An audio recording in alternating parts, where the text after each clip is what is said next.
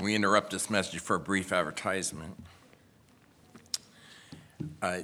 For those who have not heard, Marietta is going to have their conference, Buena Park's going to have their conference in Marietta again. Josh tells me he has to work, so I still haven't heard why his wife can't go yet. But if you're interested to know more about it, there is no charge. It will start on a Tuesday night at around 5, with the first meeting around 7, and we'll run through Thursday around 4. So it's 2 nights.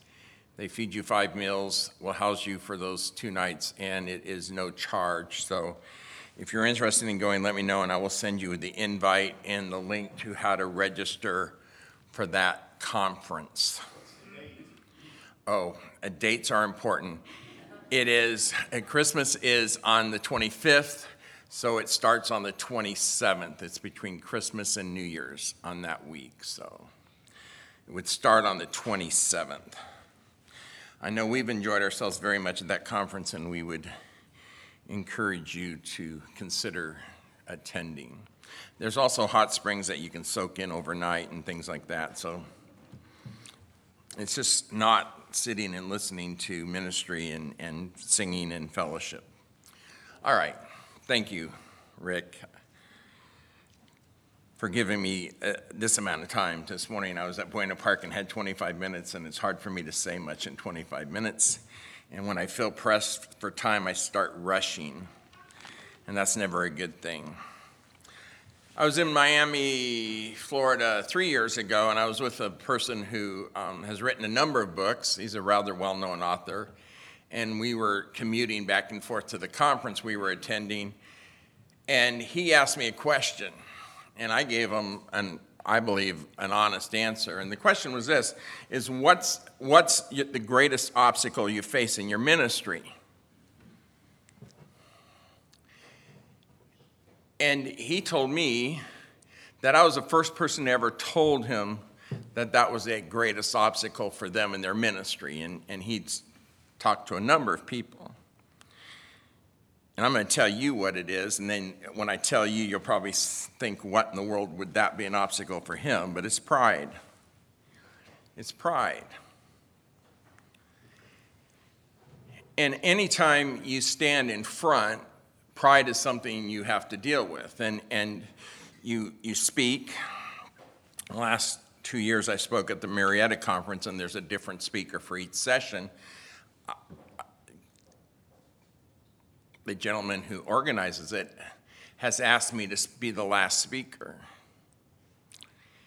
And we check out of our rooms after lunch, and then we have 2 more sessions after the lunch. And once you're checked out of a room, especially if you have small children, you usually leave the conference or you leave.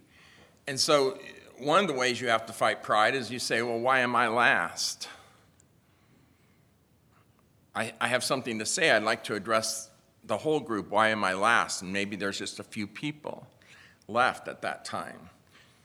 Pride, you battle pride then, and you have to take that, and when you say, why am I last? And you have to put that behind you and say, that's Satan, bringing that into your heart. When you walk down off the platform and someone says, oh, you really blessed me, I'll tell you have to battle pride. Because pride would say, good job. Pride would almost twist your arm around trying to pat yourself on the back. So pride is always a challenge. Pride, when you study and you consider and you meditate on the Word of God and you have some type of knowledge, we're told, puffs up.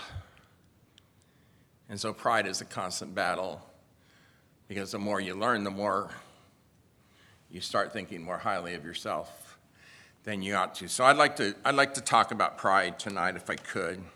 And so first thing, a few things about pride. And the first thing that we need to understand is God hates it.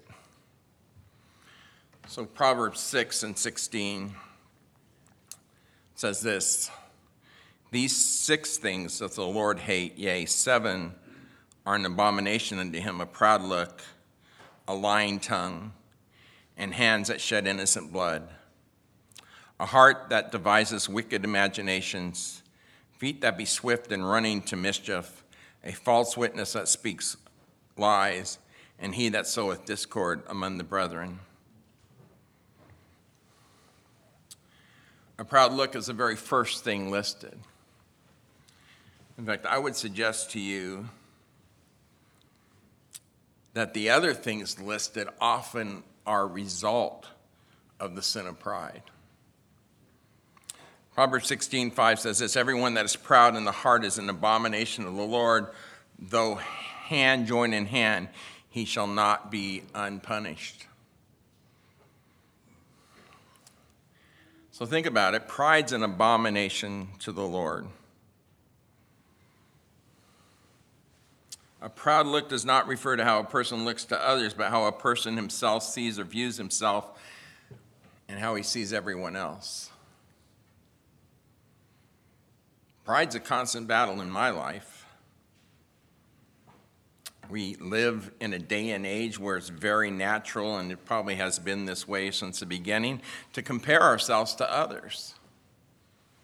And it's usually to compare ourselves to find something that we're better in some area than someone else.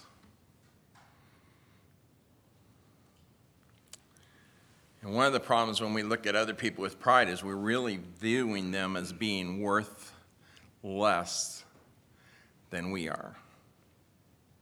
And so it's really no wonder that God hates pride.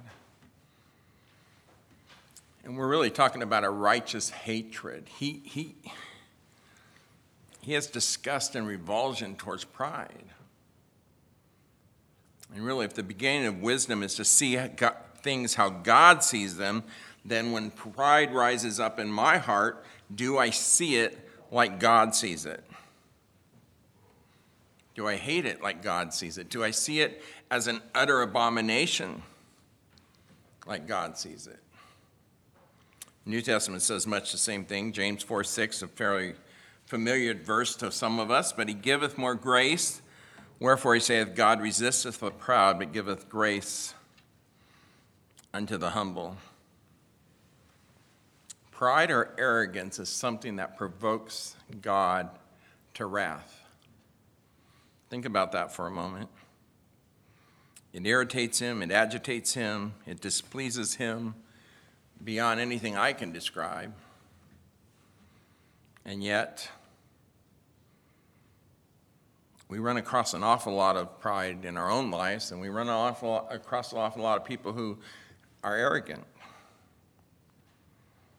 But pride leads to all sorts of sins, as I mentioned earlier. So Proverbs 16:18 says this, pride goeth before destruction, and a haughty spirit before a fall. Better it be of an humble spirit with the lowly than to divide the spoil with the proud. Proverbs 18:12 says, before destruction the heart of man is haughty, and before honor is humility. Proverbs 21:4, a high look, a proud heart, and the plowing of the wicked is sin. Proverbs 29 says, a man's pride shall bring him low, but honor shall uphold the humble in spirit. Pride comes before all those decisions and ideas that lead to a person's destruction. And why is that? The Bible would tell us that pride is a light of the eye by which we see all of life.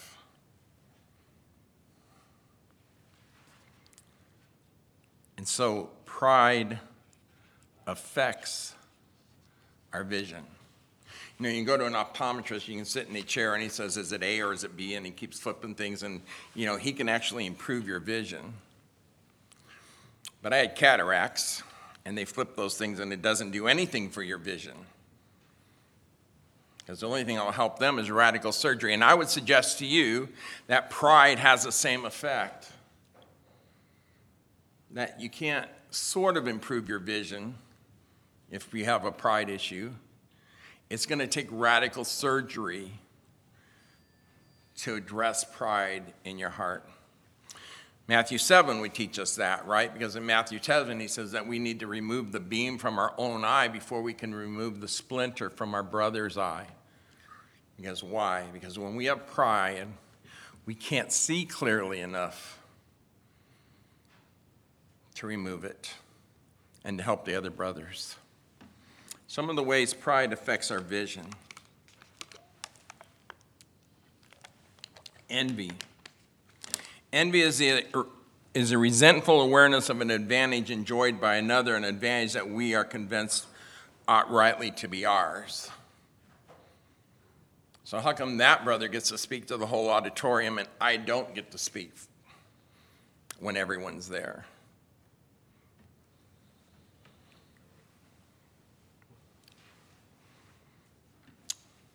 And why does that? Why do we have that reaction? Because we think we're better than that speaker, or we think our message is more valuable than that speaker, or we think more highly of ourselves than we ought to. And so we're envious of a brother. We're envious of a brother's gifts. We're envious of a brother's talents. If you look like me, you can be envious of a brother's looks. Bitterness. Bitterness is that sour feeling on our souls when someone has offended us or defrauded us or failed to deliver on what we thought they owed us. But why should that provoke bitterness? Because it makes us appear to be less in the eyes of others. It deprives us of something we think we deserve. This is pride at work. I struggled with this in my marriage. If someone disrespected me, I wanted my wife particularly to stand up for me. I don't know if you've been in those situations, but you want to be defended if you think you're unjustly charged. If you think someone makes a comment to you that's not right, then you want someone to come to your defense. And why is that? Because of pride. Because you're worried about what people are thinking about you. You're worried about your reputation. You're worried about who you are. Strife. Strife flows out of a competitive desire to be number one. It's a desire for power and authority and praise. You know, if you're in negotiations, if you're at a men's meeting, if you're working with someone else at a camp meeting, you're doing something else, and someone just needs to have their way. And needs to have their way so forcefully that finally you just back away and let them have your way because you're just not willing to make a fight over that issue. You know, sometimes we make the comment, be careful the mountain you choose to die on. And so you go, well, that's not my mountain to die on today, so you can just have your way, brother, because I'm not going to fight you over it. But what causes that brother to make that issue so important that he just won't compromise, he won't say no, he won't resist that at all? It's pride. Deceit. Why do we lie and mislead others and speak in fuzzy rather than forthright terms? It's almost always because we want someone to think better of us. Had to stop on the way to Buena Park. I forgot to get gas this week. We didn't have meeting on Wednesday night, and I was going to get gas on Wednesday night, and had to pull over and stop, and it was like, how embarrassing is that you have to stop and get a couple dollars worth of gas just to make it to where you're going and still be on time. You can make excuses, you can shade the truth, you can say all sorts of things. If you're late to a meeting, why are you late? Oh, there was traffic. Well, there might have been traffic, or you might have left 10 minutes late. But you don't want anybody to think you left 10 minutes late, so you use what we call deceit to make yourself look better. And it's pride at work. Hypocrisy. Again, we are motivated to pretend to be something we aren't because we fear being seen and known for what we really are.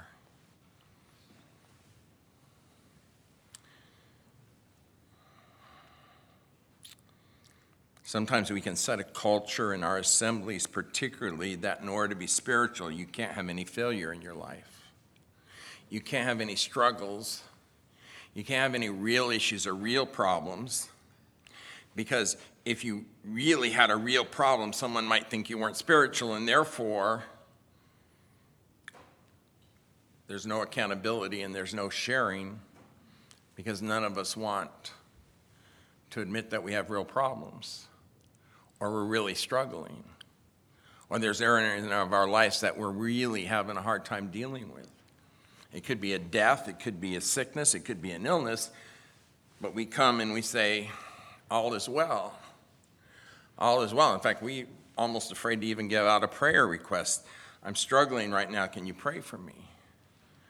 Because someone might think we're less spiritual than we actually are. And so hypocrisy comes from pride because we want to put on a front or a face that really isn't there. And that's not really who we are, but that's who we want people to think we are. And then slander. The Lord hates slander, and slander almost comes from the sin of pride. And we speak badly of others because we need to put them down so that we feel better about ourselves. We need to misrepresent who they are and what they do, sometimes because we want revenge, because we think they said something about us. Pride is quite simply the ugly part of your heart that causes you to be more concerned about yourself and your own reputation than you are about Christ and his reputation. I will tell you that one of the verses that really spoke to me, and it was after a camp meeting, and it was a late camp meeting. It was probably 1 o'clock when I was on the road, and it's a good 2-hour drive home from Claremont to my house, and we're on the road late at night, and I'm banging my head up against the windshield trying to stay awake and also thinking, and I thought I'd made a very logical plea on an issue, and I thought everybody'd sort of agreed to it, and then the next time we met, they'd reversed their decisions and decided that my logical plea, which they'd all agreed at the last minute, was now out the door. So I made the same logical plea, and it fell on deaf ears, and I'm driving home, and I'm going, man, what's happening? And the Lord said to me, he said, if you made a logical plea and they all agreed with it, who'd get the glory? But I change hearts. And it might take 6 months, it might take a year, it might take 2 years, but when it finally happens, guess who gets the glory? He gets the glory. My character has come under attack more than once, and there's people in this room who probably are very well aware of that, and that used to bother me a great deal. And the Lord said to me, he said, you know what, that's pride. Your worrying about your character is simply pride. And the verse that came to me is a verse that's very precious, but it says that my name might have the preeminence, that his name might have the preeminence. And I realized that I was more worried about my name than I was about his name. And when I became more worried about my name than I was about his name, I had to identify that as pride and see pride. Pride is the reason why I won't say I'm sorry and please forgive me when I'm wrong. Even when I know I'm wrong, I just struggle saying, please forgive me, I'm wrong. I was wrong. I was wrong. Pride is the reason some men push their children beyond what is healthy, hoping they will succeed and show themselves better and more successful than the children of their neighbors. Hopefully I haven't done that to my children, but I've dealt with children, I've dealt with counseling sessions where the children never feel accepted by their father because they never lived up to a standard that their father set. The father never reached that standard, but he sets a standard for their children which is higher than, and they feel defeated. And I've had 50-year-old men crying because they've never felt accepted by their father. And I've had 50-year-old men crying because their father has died and their last opportunity to be accepted by their father has now gone out the window. Men who were successful in their endeavor, but it wasn't what their father wanted. It could have been their father wanted to be a doctor, their father wanted them to get a PhD, whatever it was. They were successful in life, but they did never achieve the favor of their father, and that's pride. The father's living out his life through the child, and his very existence and his self-worth is based upon the child's achievement. Pride is the reason I lack patience in dealing with others. And believe me, that's an area of pride that the Lord has to deal with me on a regular basis. Patience.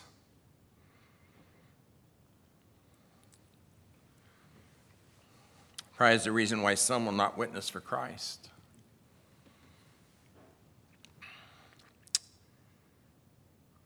Pride is the reason why I reject and rebuke. I reject correction and someone rebuking me. You had someone come up when you're done speaking a message and they go, "You forgot to mention this." And total honesty and transparency here. My first reaction is always the same. Well, if I'd had an hour and a half, I would have got to that point.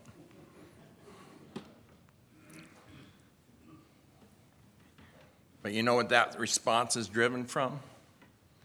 Pride, because I don't want to accept correction. And how gracious is it to say, "Thank you, brother, that's a good point. I'll try to work it in if I do this message again." That's pride. That's pride. Pride is the reason why we need to be right and affirmed in our thoughts. Just not enough to say, I see your point of view, brother. I have to say, not only do I see your point of view, brother, but you've now convinced me to agree with your point of view. That's pride. That's pride.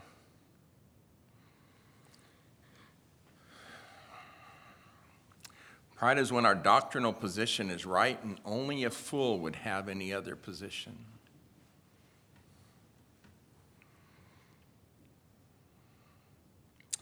Pride is what causes us to be independent and to reject accountability. I will tell you, as I travel around assemblies, we're not very good at accountability. There's a lot of churches out there that are doing a great job by having men accountability meetings and men who are in accountability relationship.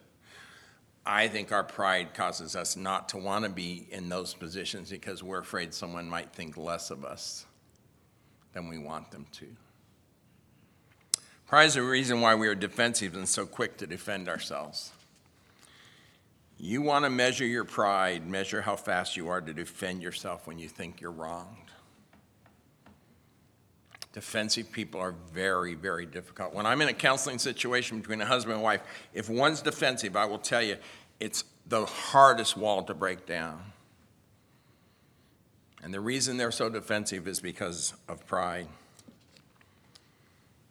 Pride deceives, and I often believe that my motives are pure when they are really being driven or affected by my pride. I'm honoring the name of the Lord. I'm taking this position because that's what he would want. Proverbs 26:12 says this, "Seest thou a man wise in his own conceit? There is more hope for a fool than for him." The proud heart is impervious to rebuke and insensitive to conviction. That's why he's more hopeless than a fool. And that's bad news. So we have a few minutes to talk about how do we combat pride in our hearts. We were talking this morning and praying, and one of the things we thought about was the verse that says, "Search me, O God, and know my heart, and see if there be any wicked way in me." I believe the first thing in attacking or understanding pride is understanding the grace of God. Understanding the grace of God. You might ask me why I say that. 1 Corinthians 4:7. "For who maketh thee to differ from another, and what hast thou that thou didst not receive? Now if thou didst receive it, why dost thou glory, as if thou hadst not received it?" When we know that everything we have is a gift from God, that we know and experience and enjoy is an expression of God's goodness towards us. to know that everything we have, including our salvation, is a gift. That's the first step in dethroning pride. I don't have anything that God hasn't given me.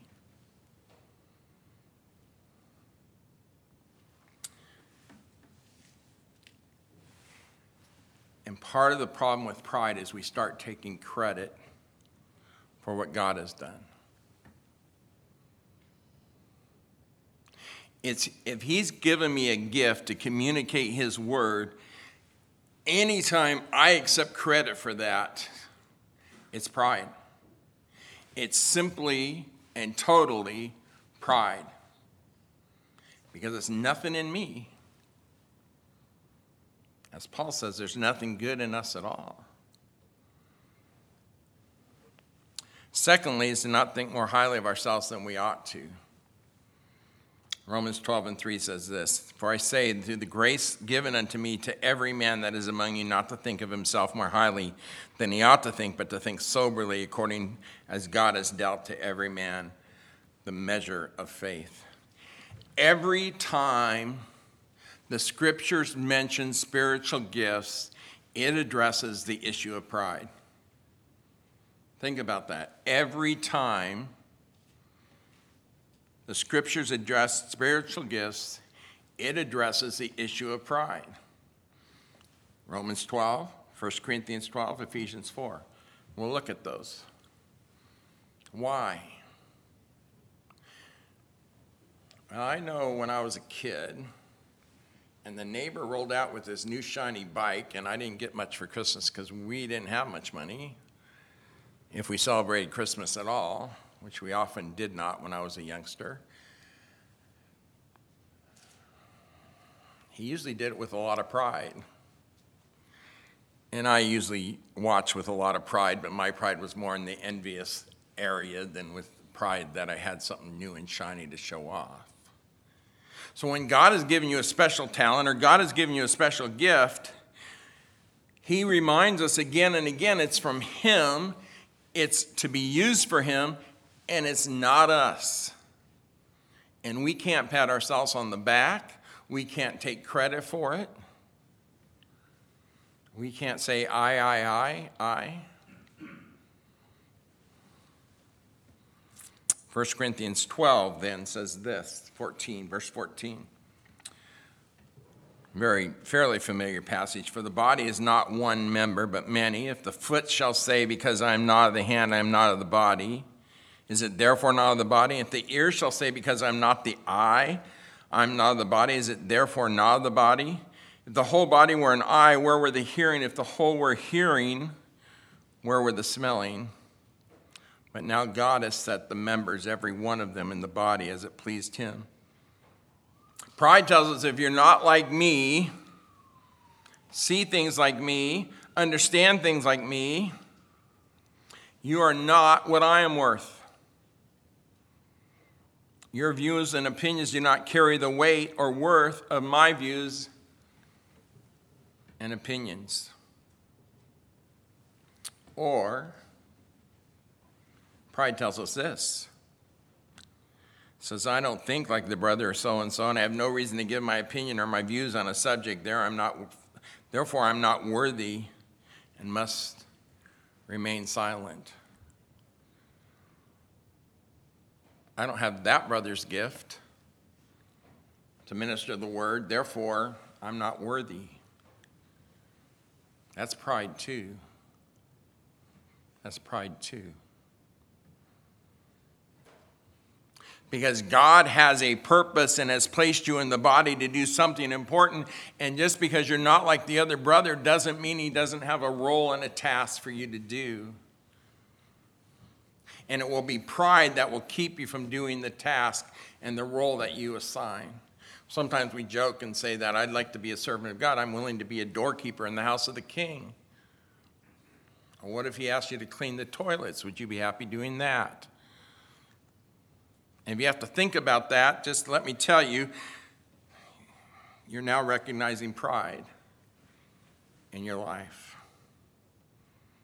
Ephesians 4, verse 2 and 3 says this, with all lowliness and meekness, with long-suffering, forbearing one another in love, endeavoring to keep the unity of the Spirit in the bond of peace.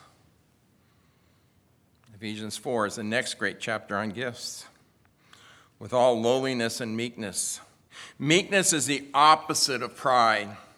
Meekness means that when we realize there is a higher power that is control and we are not in control. Notice what it says, long-suffering, forbearing are the opposite of pride and are the result of lowliness and meekness. It is hard to be long-suffering when you are full of pride. Pride would cause us to be the ones that we think we're the only ones standing in the gap.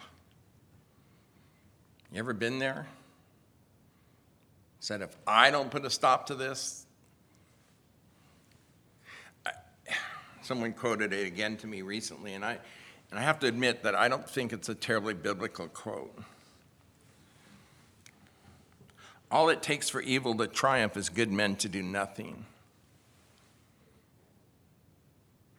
Because God has good men doing something, but we use that to justify doing it in our own efforts, in our own way, and in our own will.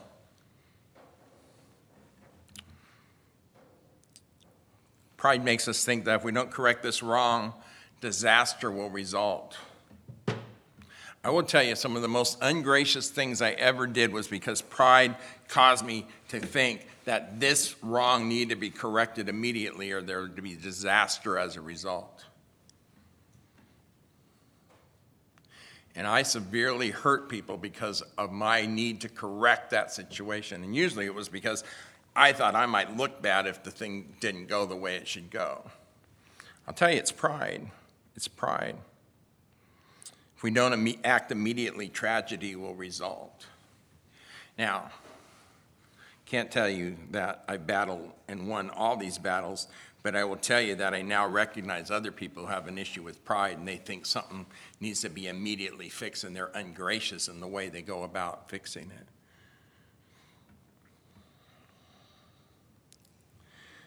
Pride causes us to think that the world depends on us and our ability. Maybe if it's not the world, maybe it's the assembly, or maybe it's the family.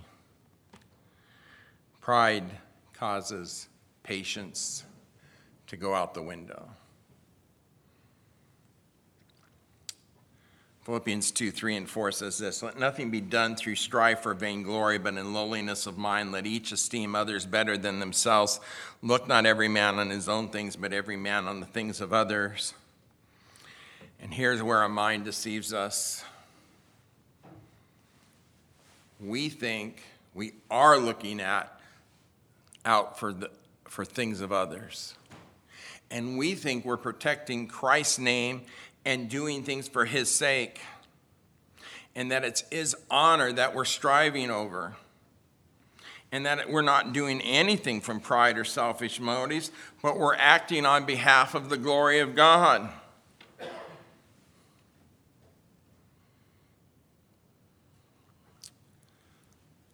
I will tell you one way that this has grabbed me is to not think more highly. I'll read it again. Let nothing be done in vain or glory, but in lowliness of mind, let each esteem others better than yourselves. You know, I always thought I esteemed other people better than myself. I was wrong because I was blinded by pride. But I'll tell you what the Lord really smacked me across the forehead, probably with a 2x4 because I was hard of hearing and hard of learning. My problem was not to consider their ideas better than mine. And someone would come up with an idea and I'd poo-poo it and go, no, that'll never work. I know. We've tried that. We've done this. We've done that. I know better than you do in that area. You know, when elders get together, it's often one elder who, if he has a pride issue, will poo-poo any ideas, any new things in an assembly, anything thinking outside the box, because I've tried that. That won't work. No.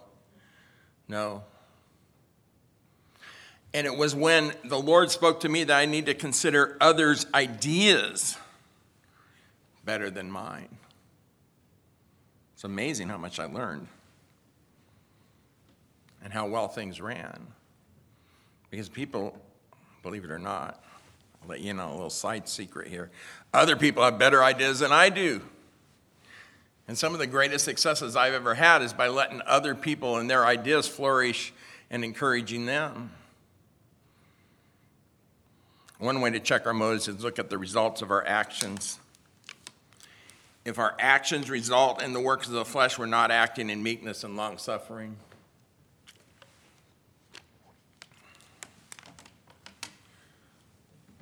Galatians 5:15 says this, "But if you bite and devour one another, take heed that ye be not consumed one of another." And when we think we have all the answers, when we think everything is an immediate thing, everything has to be stopped, everything has to be corrected on the spot, there is no grace, there is no time. That's a direct result of pride at work in our hearts. And people are getting hurt right and left, and people are discouraged, and people are struggling, and we can't figure out why. Because the meetings start on time, the music's right, everybody seems to be in place, everything's going well. Why are people discouraged? Just in case you forgot, here's the works of the flesh from Galatians 5. Now the works of the flesh are manifest, which are these: adultery, fornication, uncleanness, lasciviousness, idolatry, witchcraft, hatred, variance, emulations, wrath, strife, seditions, heresies, envyings, murders, drunkenness, revilings, and such like, of which I tell you before, as also told you in times past, they which do these things shall not inherit the kingdom of God.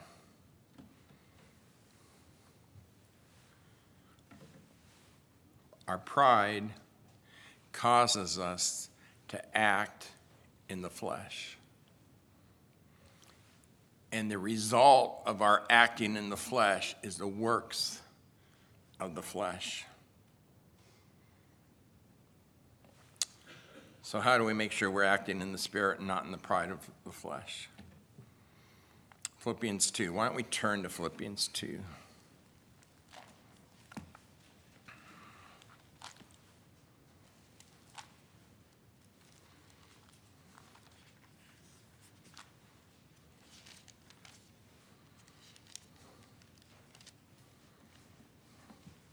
It's a fairly familiar passage, and every time there's strife in the assembly, someone will open to Philippians 2 and read it, and I've had it read to me when there's strife in the assembly, and to tell you the truth, I just didn't grasp it. My pride made me so blind, I just couldn't understand what Paul was trying to say. Verse 5, "Let this mind be in you, which was also in Christ Jesus." How do we look not every man on his own things, but every man also on the things of others? How do we do that? How do we battle pride in our lives? It says, "Let this mind be in you, which was also in Christ Jesus, who being in the form of God, thought it not robbery to be equal with God." If you go through this passage, you turn to Genesis and you see Adam's sin and you compare them. There's 7 points here. There's 7 things that Adam did, and each one that he failed in, the Lord Jesus lived up to. Adam ate of the tree of knowledge because what? Because he wanted to be like God. He grasped at being like God. And yet here we have the example of the Lord Jesus. He didn't grasp at anything. Pride makes us grasp for things. If only we had this, people would think more highly of us. If only we had that. You don't have to watch American television very long, and you know that if you drive a nice car, people think more highly of you. And yet some people fall for that, and they run out and drive and buy a new car so that they'll be more impressive, a bigger house, whatever it is. But that's grasping at things. But here, he did not grasp, and he did not consider it robbery to be equal with God. Notice, but made himself of no reputation. I will tell you that I didn't have a reputation, but it worried me a lot. And that's pride. None of us really like our reputation to be dragged through the mud, but there's no one whose reputation was dragged more through the mud than Jesus Christ. He's our example. Do you worry about your reputation? And took upon himself the form of a servant. I'll tell you one of the lessons the Lord has taught me the last couple of years, which wasn't an easy lesson for me to live. But there's two people I've worked with a lot the last couple of years. And one of them's Trevor Campster, and you guys know him fairly well. And the other one's Sid Osborne from Buena Park. You've at least met his son, Wills. But Sid runs the conferences and the camps for Buena Park. And I think Sid's a planner, but I'm not sure, because Sid never shares his plan. So we were at Lawson Pines this week, and there's a different speaker for each camp, or for each day. And it's a family camp that has a youth camp component that meets every morning of kids 13 and up, and there's a teaching time then. There's a family camp that meets 3 times, and it's kids 12 and under and their parents.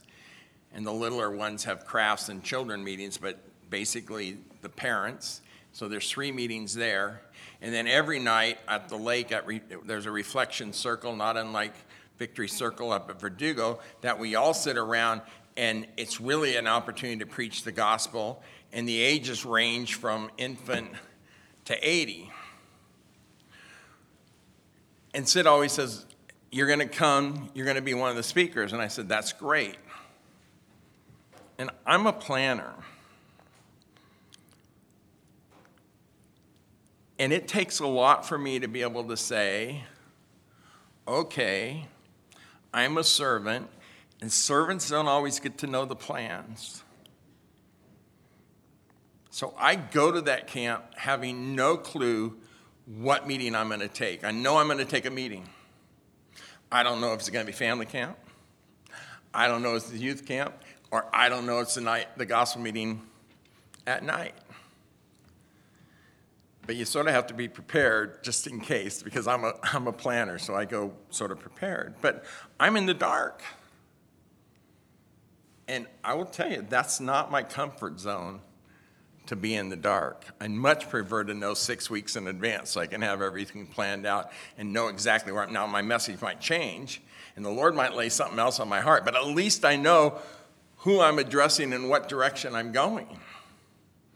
And so for the last 2 years, I've been in the dark. And so this year, on Sunday night, he said, you're gonna speak at Reflection Circle on Thursday night. And I said, great. And then on Tuesday morning, when we had the counselor meeting, he said, then the speakers today are Steve in the morning and Clay at night. And so the plan changed. I just didn't know it changed until that day. So you have to adjust your messages. So I went from the closing message of the camp to a message earlier, and I had to adjust it. But you know what? The Lord kept saying to me, are you a servant or aren't you? Because if you're a servant, as the Lord Jesus was, you don't get in on the plan. I mean, one of the things I'm extremely thankful as a Christian is God doesn't treat us as servants. God lets us in on his plan to the very end and to a great deal of degree. The other story I'll tell you, I was up at Trevor and Leo's, and we had a hospital appointment for the surgeon to look at Allison's head. And it was misting a little bit like it was out here earlier today. And there was an umbrella in the apartment I was staying in, but, it was just misting, so I didn't worry too much about it. So I went out to the car, and we drive along and we park. Well, by the time we parked, it was raining a little harder. And you have to realize, as a Southern California boy, I really don't own a raincoat. So I'm just dressed in a coat that's not waterproof in any stretch of the imagination. And we start walking, and it's not just drizzling now. It's coming down pretty good. And we walk a block, and the Lord rescued me, because about that time I was getting pretty wet, and we had made chocolate chip cookies, Alice and I, the night before, and she wanted to give some to the doctor. So Trevor hands me the umbrella that he was walking over. He did bring an umbrella for him and Allison, handed me the umbrella, put his hood up. I stood under the umbrella with Allison, and he ran back to the car to get the cookies we'd forgotten in the car. And so I said to Leo, I go, where's the hospital? because I still don't see a hospital. She goes, oh, it's about 8 blocks up here. He doesn't like to park there because it costs money to park in the parking structure, so we park down here and take a long walk. And it's like, I have to struggle with my pride, because my pride's saying, why didn't someone mention we were going to have a mile walk to the hospital in the rain? I would have brought an umbrella. And the Lord says, are you a servant or are you not? If you're here to serve, serve.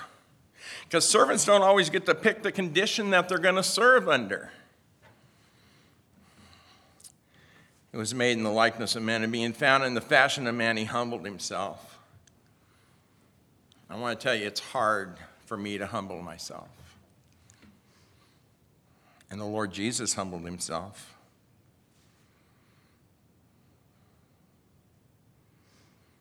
And became obedient unto death. You know, it's really hard to be obedient. It's hard to be obedient to your father and mother. It's hard to be obedient to elders. We just naturally rebel against obedience, but that's because of pride. But the Lord Jesus became obedient. He became obedient unto death, even the death of the cross. Wherefore God has highly exalted him. You know, he resists the proud, he exalts the humble. Well, I got a long ways to go to be one he exalts, because I struggle with pride on a daily basis.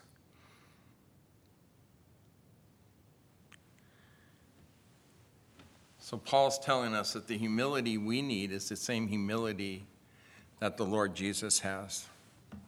How do we get that? I believe we have to learn of Christ. Matthew 11:28, a verse that's behind me, I believe. Yes, it says, come unto me, all ye that labor and are heavy laden, I will give you rest. Take my yoke upon you and learn of me, and I am meek and lowly in heart, and ye shall find rest unto your soul. One of the things we're going to learn is that he's meek and lowly of heart. I have to admit, that's a far, far cry from where I'm at. And then Peter would tell us this. For what glory is it when you are buffeted for your faults, ye shall take it patiently. But if when you do well and suffer for it, you take it patiently, this is acceptable with God. For even hereunto were you called, because Christ also suffered for us, leaving us example that we should follow in his steps. And I want to tell you that if you're going to humble yourself, expect to suffer, and expect to be long-suffering. Who did no sin, neither was guile found in his mouth, who when he was reviled not again. When he suffered, he threatened not, but committed himself to him that judges righteously. And I'm still working on the when you're threatened. When he suffered or threatened not to respond when we suffer. To suffer willingly as a servant of God.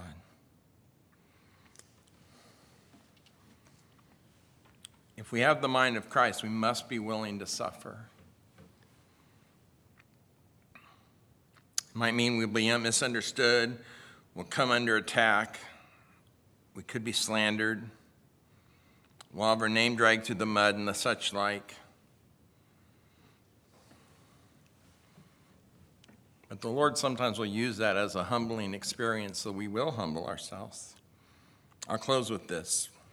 If I have a life verse, this well might be it. 1 Timothy 2:24 and 26. And the servant of the Lord must not strive, but be gentle unto all men, apt to teach, patient, in meekness, instructing them that who would oppose themselves, if God peradventure will give them repentance to acknowledge into the truth, and that they may recover themselves out of the snare of the devil, who is taken captive by him at his will.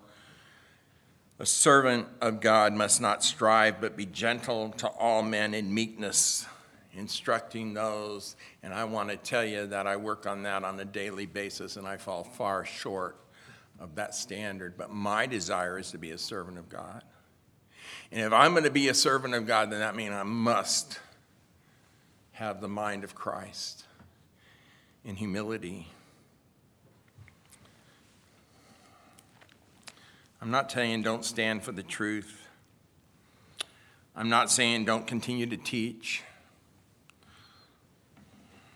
It is your responsibility, particularly if you're an elder, to maintain the standard of truth. And that's not what Paul means by that verse. What he does mean is to be patient, to not take offense, to not take things personally, and be consistent in the teaching of the Word of God. Let's pray. Father, we come to you and we'd ask that we would be your servants, that we would be willing to humble ourselves, that we would deal with the issue of pride that blocks our vision, that distorts what we see and causes us so much damage in the assemblies of God's people and among our interpersonal relationships. Oh, Father, teach us to search our hearts.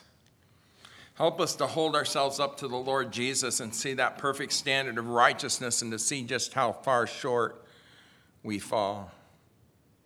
Root out the pride that's in our lives so that we might be your humble servants, so that those we come in contact might not see someone who has a proud look, someone who is full of arrogance, but someone who is humble like Christ, so that they might see Christ in us, the hope of glory. Father, we thank you again for this opportunity we have to set that example of the loving, perfect standard of your Son, our Savior, Jesus Christ. It's in his name we pray. Amen.